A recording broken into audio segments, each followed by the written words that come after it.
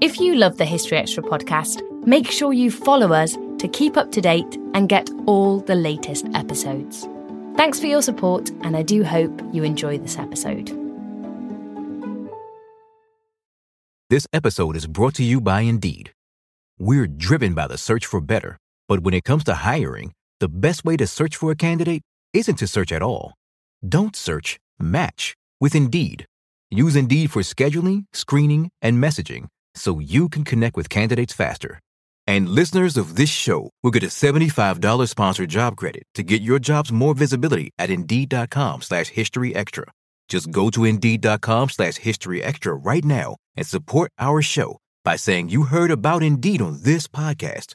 Terms and conditions apply. Need to hire? You need Indeed. Life is a highway, and on it there will be many chicken sandwiches. But there's only one McCrispy. So go ahead and hit the turn signal if you know about this juicy gem of a detour. Have you ever wondered what it's like to bite into Nerds gummy clusters? They're fruity. They're tangy. They're gummy. And they're crunchy.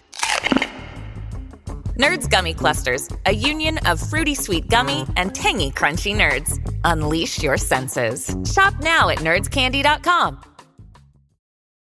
Two guys drove to work. Neither guy wore a seatbelt. One guy got a ticket. One guy didn't. The same two guys drove home. One guy wore his seatbelt. One guy didn't. One guy made it home. The guy not wearing his seatbelt didn't. Don't risk it. Click it or ticket.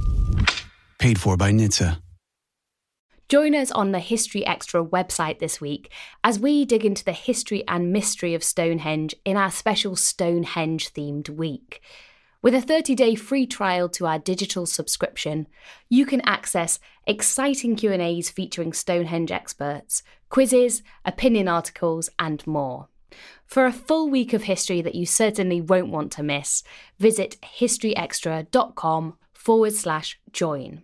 That's historyextra.com/join for more information.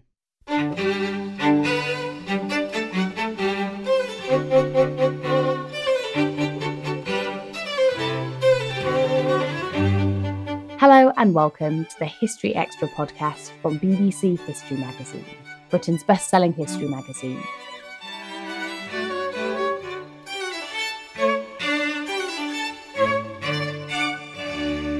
I'm Ellie Cawthorne. We don't talk about gardening very much on this podcast, so today we're going to rectify that as Dr. Claire Hickman dishes the dirt on why gardens were such an integral part of the scientific revolution of the late 18th century. Putting the questions to Claire was David Musgrove. Today, I am talking to Dr. Claire Hickman, who is author of The Doctor's Garden, Medicine, Science and Horticulture in Britain. So, Claire, welcome. Thank you very much for joining us. How are you? I'm good, thank you. Thank you for having me. That's a pleasure.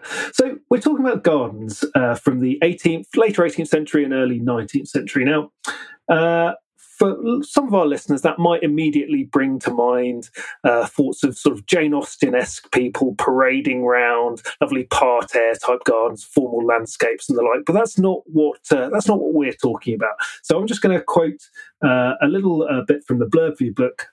Gardens became sites not just of leisure, sport, and aesthetic enjoyment, but also of scientific inquiry and knowledge dissemination. So we're taking a slightly different tack here. Would you be able to give us a sort of a top-line summary of what it is you're trying to say with your book? Yeah, so it's exactly as you say, really. And that garden historians, it's not just people who think about that period who aren't experts. People who are experts in it often focus on like the really big landscapes. So like Stowe Gardens, Stour Head. These are hundreds and hundreds of acres of designed landscapes with sort of big lakes and parkland to kind of wander around. What I've focused on in particular is kind of much smaller gardens. So often either domestic gardens that doctors had, so kind of professional class. So these are not the landed gentry. They're professionals. They're quite well off in their practice. but they've got these much smaller landscapes that are sort of in suburban areas often. So they're just kind of in that rural bit just outside big cities. So I've been thinking about those gardens and how they relate to other botanic gardens. So kind of the institutional botanic garden or the public sort of space with a botanic collection in it. It's kind of like where these scientific things are happening, and then thinking about how those connect together. So it's kind of thinking about how people, plants, ideas move between the gardens, sort of both within Britain, but also in relation to a bit more of a global context. So it's kind of smaller gardens, ones that have a kind of scientific interest that, you know, medical practitioners are either using or designing, and then think about how they relate to other broader concerns. Okay, so you've just dropped in a couple of things there. So we've got these smaller gardens which are being run by kind of men of letters, men of science, men of medicine, and then you also mentioned botanic gardens. So are those two separate things? How should we understand them? So they are related, but yeah, they are kind of separate things. So your institutional botanic garden is just a scientifically arranged set of plants. So these are places where the plants are arranged in relation to each other in terms of kind of plant families, and they're arranged in beds, and they're designed to be used as kind of teaching resources, mainly by medical students.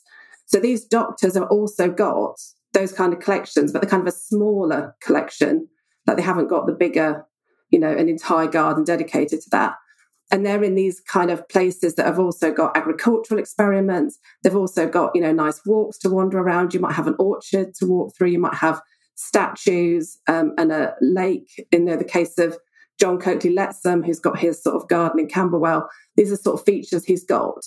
So they have a smaller botanic thing that relates to other things they're doing, but it's not just the botanic collection. And so the larger botanic gardens you mentioned, what was their pedigree, and were they commonplace in the later 18th century, or were they still just developing? They were still just developing, really. So they started as institutional gardens kind of in the 16th century. It was kind of when places like Padua, Montpellier, kind of Paris, they start having these university gardens, really. So as the university is developing, and you have those kind of things that you need, like astronomical measurements and observatories, you're starting to also put in botanic gardens. They're kind of part of your scientific apparatus. But their longer pedigree is really kind of the herbal garden. So kind of the physic garden that you might have had, say, with monasteries, which were kind of running a sort of part, you know, hospitals. They were looking after monks that were sick. And those herbs are being used in medical practice from a really early period. So this is kind of a later thing where things are being classified. People are concerned about how things relate to each other. And there's kind of an attempt to kind of scientifically arrange those plants using kind of new ideas about how they relate to each other and what their structures are. Okay. And so the smaller gardens that you mentioned, the doctors' gardens and those sorts of things, how do they relate to the botanic gardens? Because presumably the doctors, if they wanted to go and explore the botanic stuff, they could go to those botanic gardens. Why did they need their own gardens? Yeah, so this is an interesting point. So in Britain, there aren't that many botanic gardens on a scientific basis, actually, in this period. So the medical schools of Edinburgh and Glasgow, Oxford and Cambridge have got their very specialist botanic gardens. So doctors are coming into contact with them in their training. So, you know, they know what they look like, they know how to use them.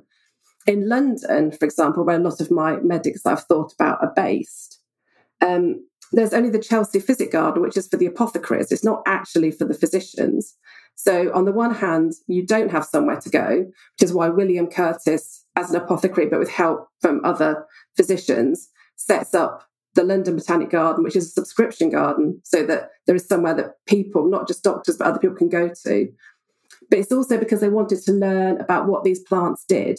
They wanted to kind of, because plants were coming in from around the world, right? This is a period of trade, of plants coming back. We have people like Joseph Banks going on the Captain Cook voyages, bringing back plants to centres like Kew Gardens, which is developing.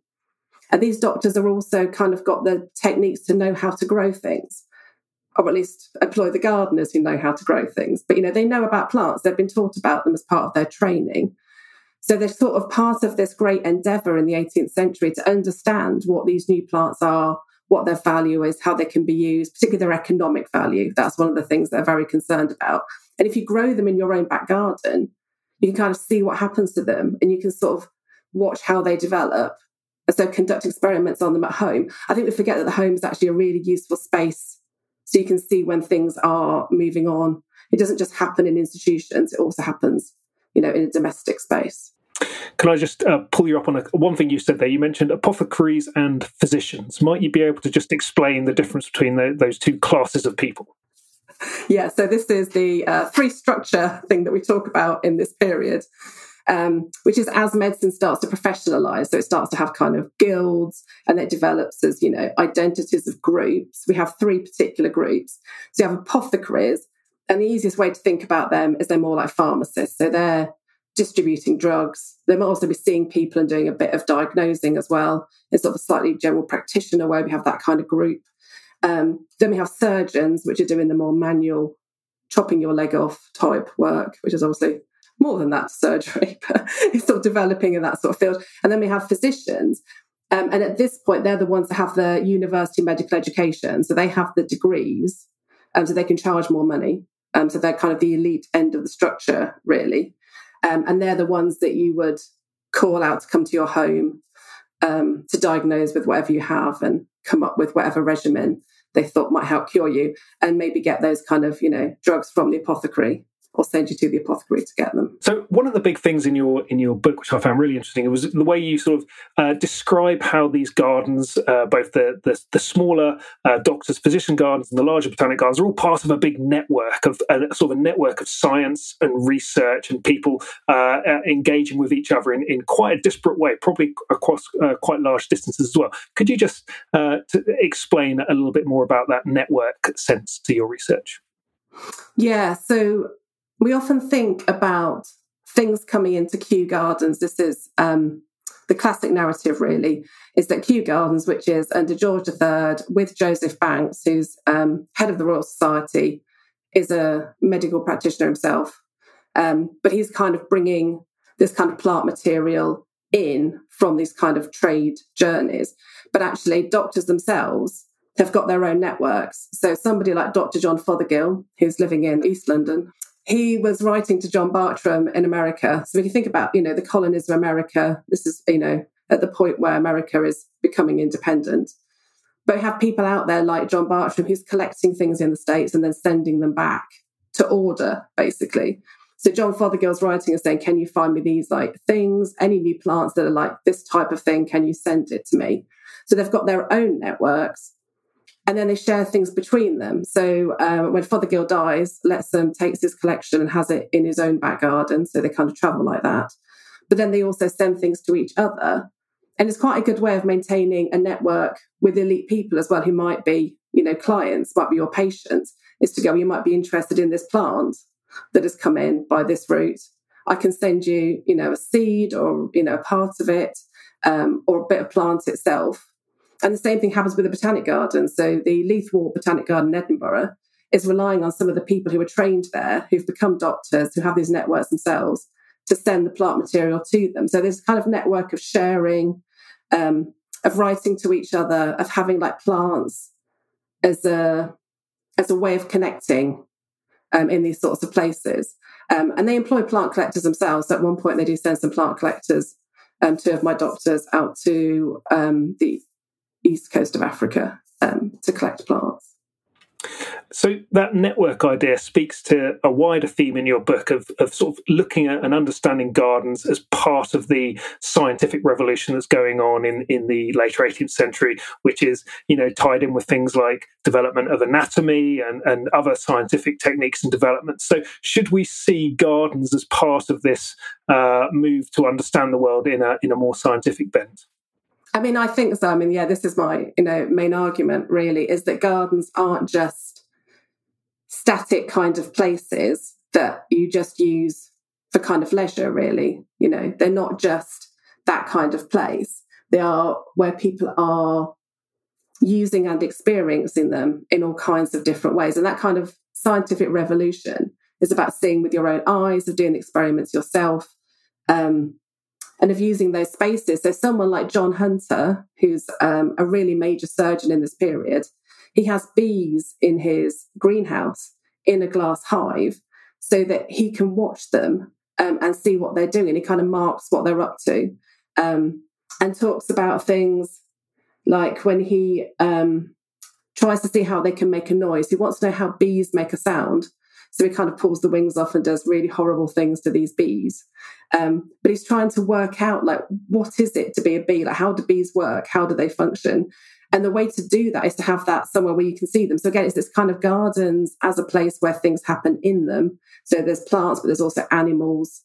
There's also observatories. So John Lettsome has an observatory in his back garden. So they are all part of this idea of knowing about the world, of the natural world being something you want to understand. And the way you understand it is by experiencing it yourself in kind of a sensory way. So kind of smelling it, touching it, seeing it. So we should see the gardens of this period as very much scientific laboratories, as active places where research was being carried out.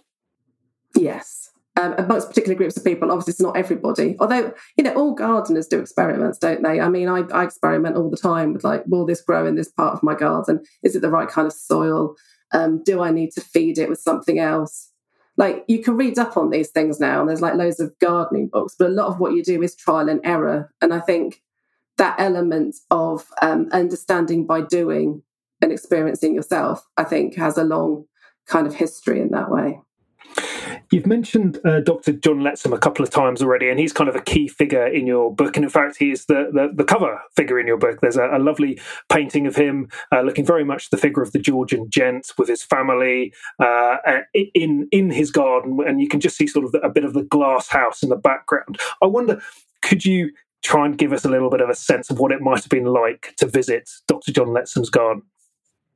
So the joy of Lettsome, one of the reasons I use him in my book, is he writes his own guidebook because he wants to encourage people to come and visit. And he doesn't just write a guidebook, he also pays for the postman to live, like, in the lodge, so the postman can let people in when they want to come and visit. So there is this sense that he has, what we think of as the great British thing of garden visiting is already happening at Lettsome's garden. So, you would come in through the lodge that the postman would let you in through. And then you would be confronted with, like, quite a decent sized kind of landscape. It's up in Camberwell, which is overlooking the city of London, now very much part of London, but then was quite a rural village. So you've got this view out, so you can see, like, London as this great, trading centre ahead of you. And then you would walk through, various elements. So there's things you might expect from an 18th century garden. We've got, statues. Statuary is a big thing, but we have Shakespeare, which is, slightly unusual in this period. We also have, Hygeia with the Fates, which is a thing about Hygeia as a goddess of medicine, of hygiene. So that's kind of his medical practice is, in the statuary. We've got a lake with boating on it. So you've got that fun, pleasurable activity. And as you walk back up, you've got things like a mile-long walk. You've got blossom, you've got fruit. So you get that sense of this is both beautiful, but also utilitarian. Like, you can eat the fruit. It's not just completely ornamental. You then would walk up towards maybe the house. There'd be the vegetable garden. If you're there at lunchtime, you might see the gardeners feeding the tortoises on lettuce, because there are, tortoises and other exotic animals within the space. You might go and visit the botanic collection. So he's got around, 400 specimens of the botanic collection, which are all labelled. So if you took, like, a book with you, you could work out, what these plants were and what you thought about them. But then in between the ornamental beds, you might also find things like mangel wurzel. And mangel wurzel is this type of turnip come beetroot. And Lettsome's one of the first people to grow this seed from Europe. It kind of comes over by the Royal Society of Arts, and he grows it in his garden. And he thinks it might feed the poor. That's one of his ideas around this. It's a great vegetable for that. But he also thinks it's beautiful. And this kind of agricultural spectacle and the idea of improvement is also quite a big thing. So the garden is both, ornamental. You can have that lovely sensory experience of smelling things within it, but it is also useful. It's a combination of the two things. So there's sort of direct agricultural research going on in these places, as much as more nebulous scientific analysis and people trying to just get a sense of typology and things like that.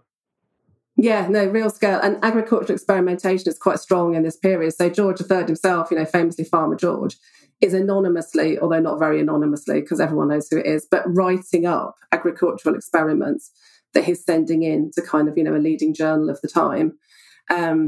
We've got people, I've mentioned John Hunter with his bees. He's also doing experiments on, animal breeding in his kind of garden in Earl's Court. So, yeah, there is that. They are part of this 18th century drive of economic improvement. And the garden is a good place to do that. And the fact that the garden is the same as the farm, this is one of those things I think is an interesting academic distinction, that we have like journals for garden history and journals for agricultural history.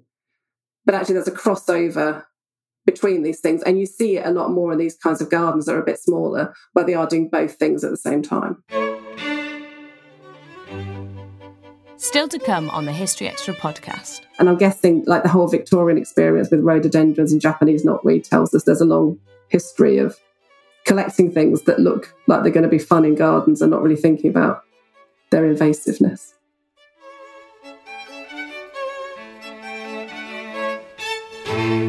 We don't always realise just how much our negative thoughts and experiences stick with us and weigh us down. You may find your brain constantly running through a highlight reel of bad moments. That comment your friend made last week that hurt your feelings. That frustrating thing your mum does. Or that silly thing you said in a meeting. Maybe it's time to get it all off your chest. Whether it's a tiny annoyance or something much bigger. Talking about it can give you some relief and lead you to a potential solution. That's where therapy comes in. It's a safe space to share whatever's weighing you down and learn to process it, so your internal highlight reel can focus on the good stuff. And BetterHelp offers affordable online therapy on a schedule that works for you. Connect with a licensed therapist by text, phone, or video call. Start the process in minutes and switch therapists anytime. Let it out with BetterHelp. Visit betterhelp.com/historyextra today to get 10% off your first month. That's BetterHelp, HELP.com/historyextra. This episode is brought to you by Indeed. We're driven by the search for better, but when it comes to hiring, the best way to search for a candidate isn't to search at all. Don't search, match with Indeed. Use Indeed for scheduling, screening, and messaging so you can connect with candidates faster. And listeners of this show will get a $75 sponsored job credit to get your jobs more visibility at Indeed.com/historyextra. Just go to Indeed.com/historyextra right now and support our show by saying you heard about Indeed on this podcast. Terms and conditions apply. Need to hire? You need Indeed. Life is a highway, and on it there will be many chicken sandwiches. But there's only one McCrispy. So go ahead and hit the turn signal if you know about this juicy gem of a detour.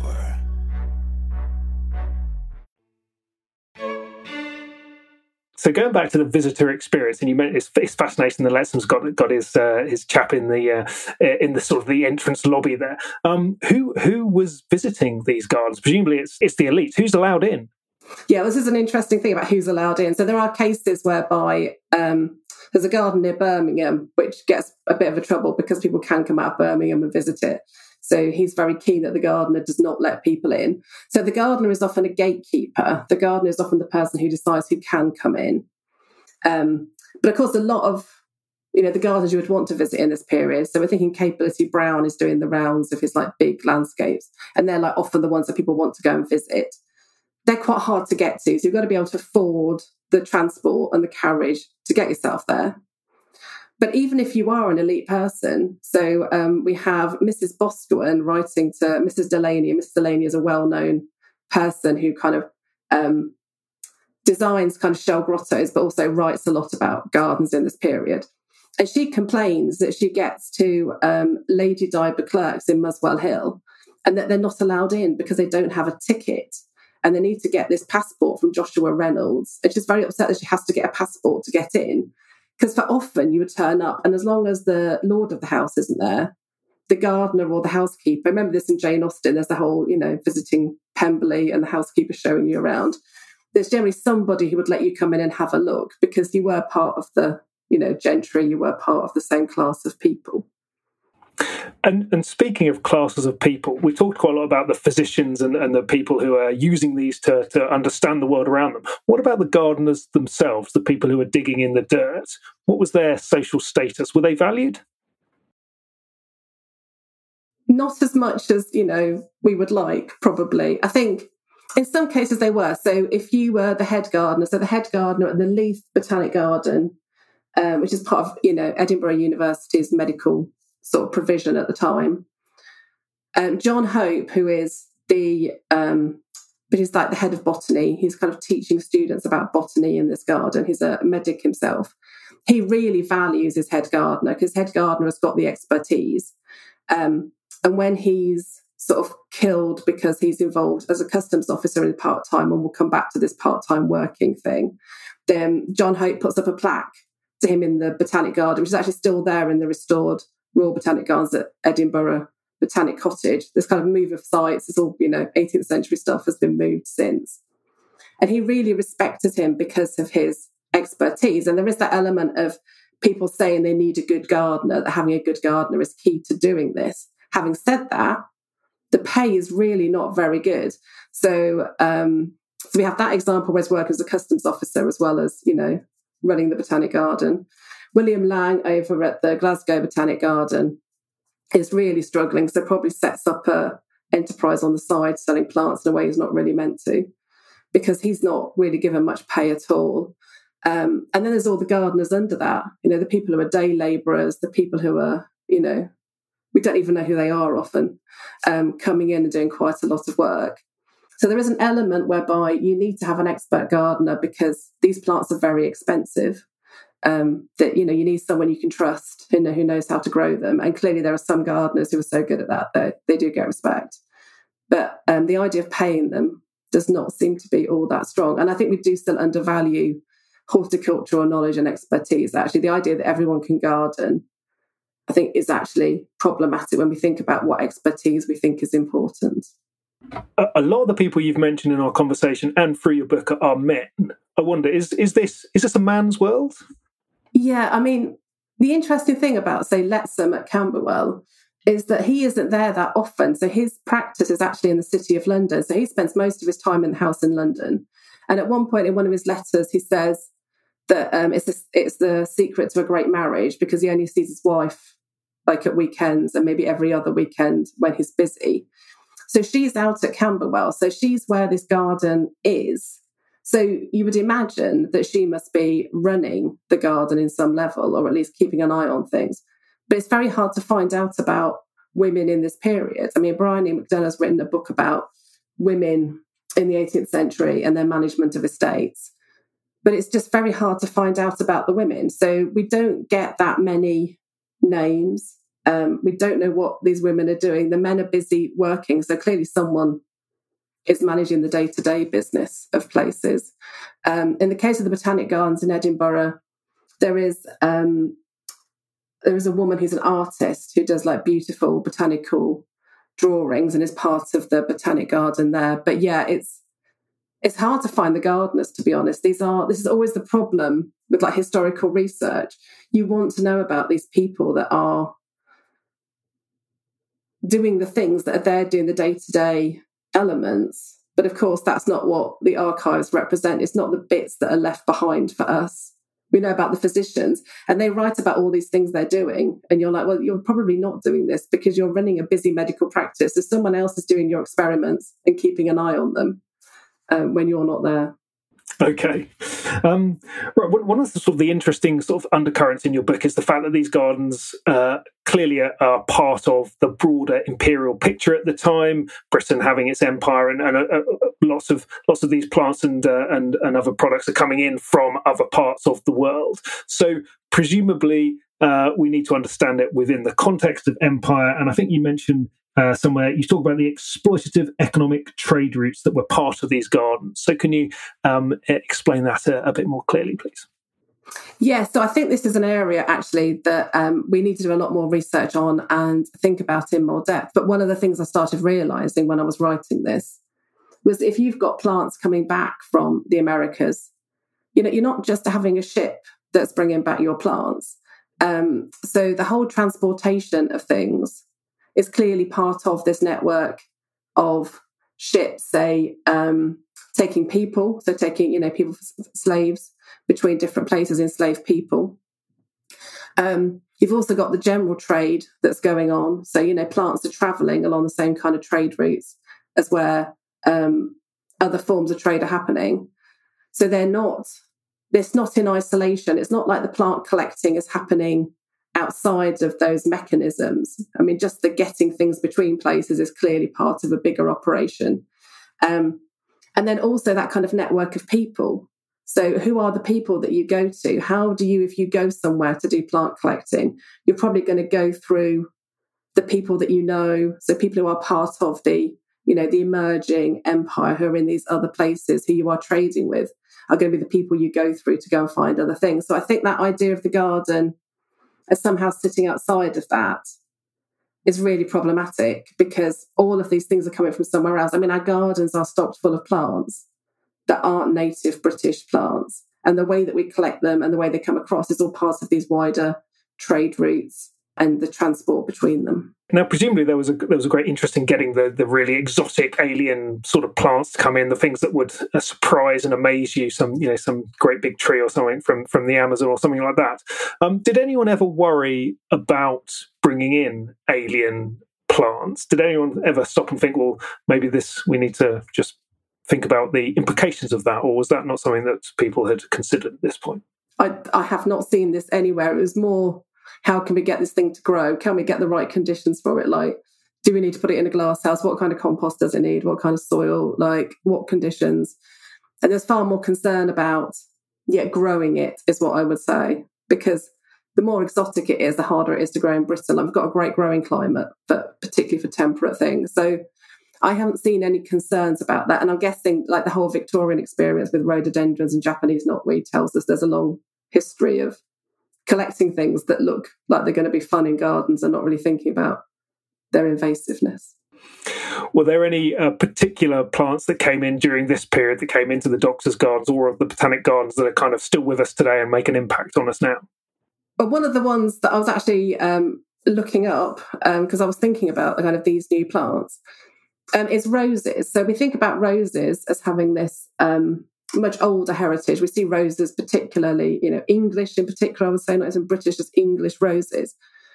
And of course, the earliest ones came over with the Romans. The Romans, they got them from, they came with trade routes from China. It's all about empire again, different bits of empire. It's like the Roman Empire is how we end up with the original kind of medieval roses.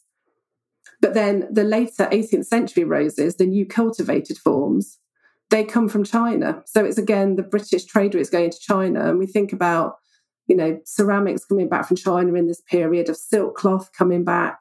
It's, again, the plants are travelling with them. So something that we take off, really for granted are roses, but actually roses are still part of this same story. Right. Wrapping up, there's just a couple more things. Reading your book, it feels like there's quite a lot of modern concerns that sort of come to the surface through the way that you've analysed these gardens. You've mentioned the bees earlier, and obviously we're worried about bees and bee decline, so that's an interesting topic. You mentioned a little bit about soil quality and people worrying about how to make sure their soil was in good shape. Again, a modern concern, and the mangel whales was a sort of agricultural productivity. But another concern that comes up in your book, or which seems very relevant today, is the link to vaccines and Edward Jenner and his garden. So can you just tell us a little bit about how that fits into the story? Yeah, so this feels like a surprising element, but it's actually where the research started for me. I was going to visit Jenner's house, which is in Berkeley in Gloucestershire. And you can still go and visit. It's an excellent museum, and you can walk around the garden. Yeah, so Edward Jenner is kind of the person who promoted vaccination for smallpox. So the origins of this are like, there's probably more than one person than Jenner developing using cowpox in vaccines as a way of protecting people against smallpox through vaccination.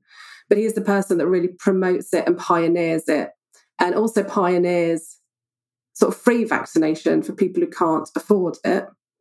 So the interesting thing about this garden is you walk around it, you suddenly see this 18th century rustic sort of temple at the back. And it was built as, somewhere for Jenner to go and relax in originally. It was designed as his sort of retreat in his garden. It wasn't ever meant to have any other purpose. But at the point where he decides that, this vaccination thing is so important and he wants to vaccinate, people who can't afford it, and people presumably start coming to see Jenner to ask him to vaccinate them. he sets up the temple in the garden as the place where people come to, presumably through the back gate in the wall. So, they don't tramp through the house on the way through. And he starts vaccinating the poor in his garden. So there is that sense of medical practice not just happening where you would expect it to. So not just happening in the doctor's surgery rooms or in their houses. But again, the garden plays that role as a space for kind of for this one, public health measures. And we now think of free vaccination programs as being so central and debates around it. But we have like Jenner and his little country house with his garden, having the people queue up to come and be vaccinated. So fantastically topical today. And is Jenner's garden, that's the one to visit if you're going to try and get a sense of the doctor's garden of the 18th century. Is that right? Yes, it is. So, the problem with these gardens, as I said, they're in these kind of areas, often just around cities. So they've been built on. They weren't the kind of gardens that were taken as serious historic objects. So they're not those big, owned by peers of the realm type landscapes. So generally, most of them have disappeared.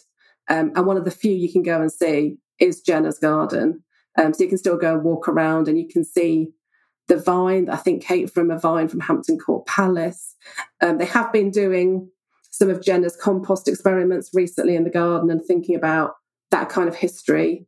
So you can go and kind of experience that sort of sense of what it was like to be in one of those places. Okay, to wrap up, are there any big themes that we haven't explored? Any points you'd really like to make, or anything we should take away to think about in terms of scientific gardens from the 18th and 19th centuries? I think we've actually covered pretty much all of it. Good work. I think that the main thing is just this idea that gardens are living, breathing spaces, that they were populated by people. They had animals in them. There were other groups that came and visited them. They were connected to other places, that they're not paintings. I think this is my thing. They're not just things to look at. They were things to be experienced. They were things to be used. There were places where, you could trial these new things and see them happen outside your house. And I think it's just that sense of telling those stories of when we go and visit gardens now. I think these stories are really interesting ones to connect us to the past, because, we are all now experiencing gardens in different ways. So COVID highlighted the inequalities of things like, land ownership. But gardens for a lot of people, or even just seeing a tree out the window or having, something on the balcony space and watching it change on a daily basis, became a really important part of our lives. And I think we can connect to those 18th century doctors who were measuring the weather, who were going out each day, seeing what had happened, or going back in, some cases 2 weeks later to see what happened because they've been busy in between and seeing the change. And I think that element of change and excitement and, the joy that I think is also within these spaces is something I'd like people to, connect with as well. That was Claire Hickman. Her book, The Doctor's Garden, Medicine, Science and Horticulture in Britain, is published now by Yale University Press. Thanks for listening. This podcast was produced by Ben Hewitt, Jack Bateman and Brittany Collin.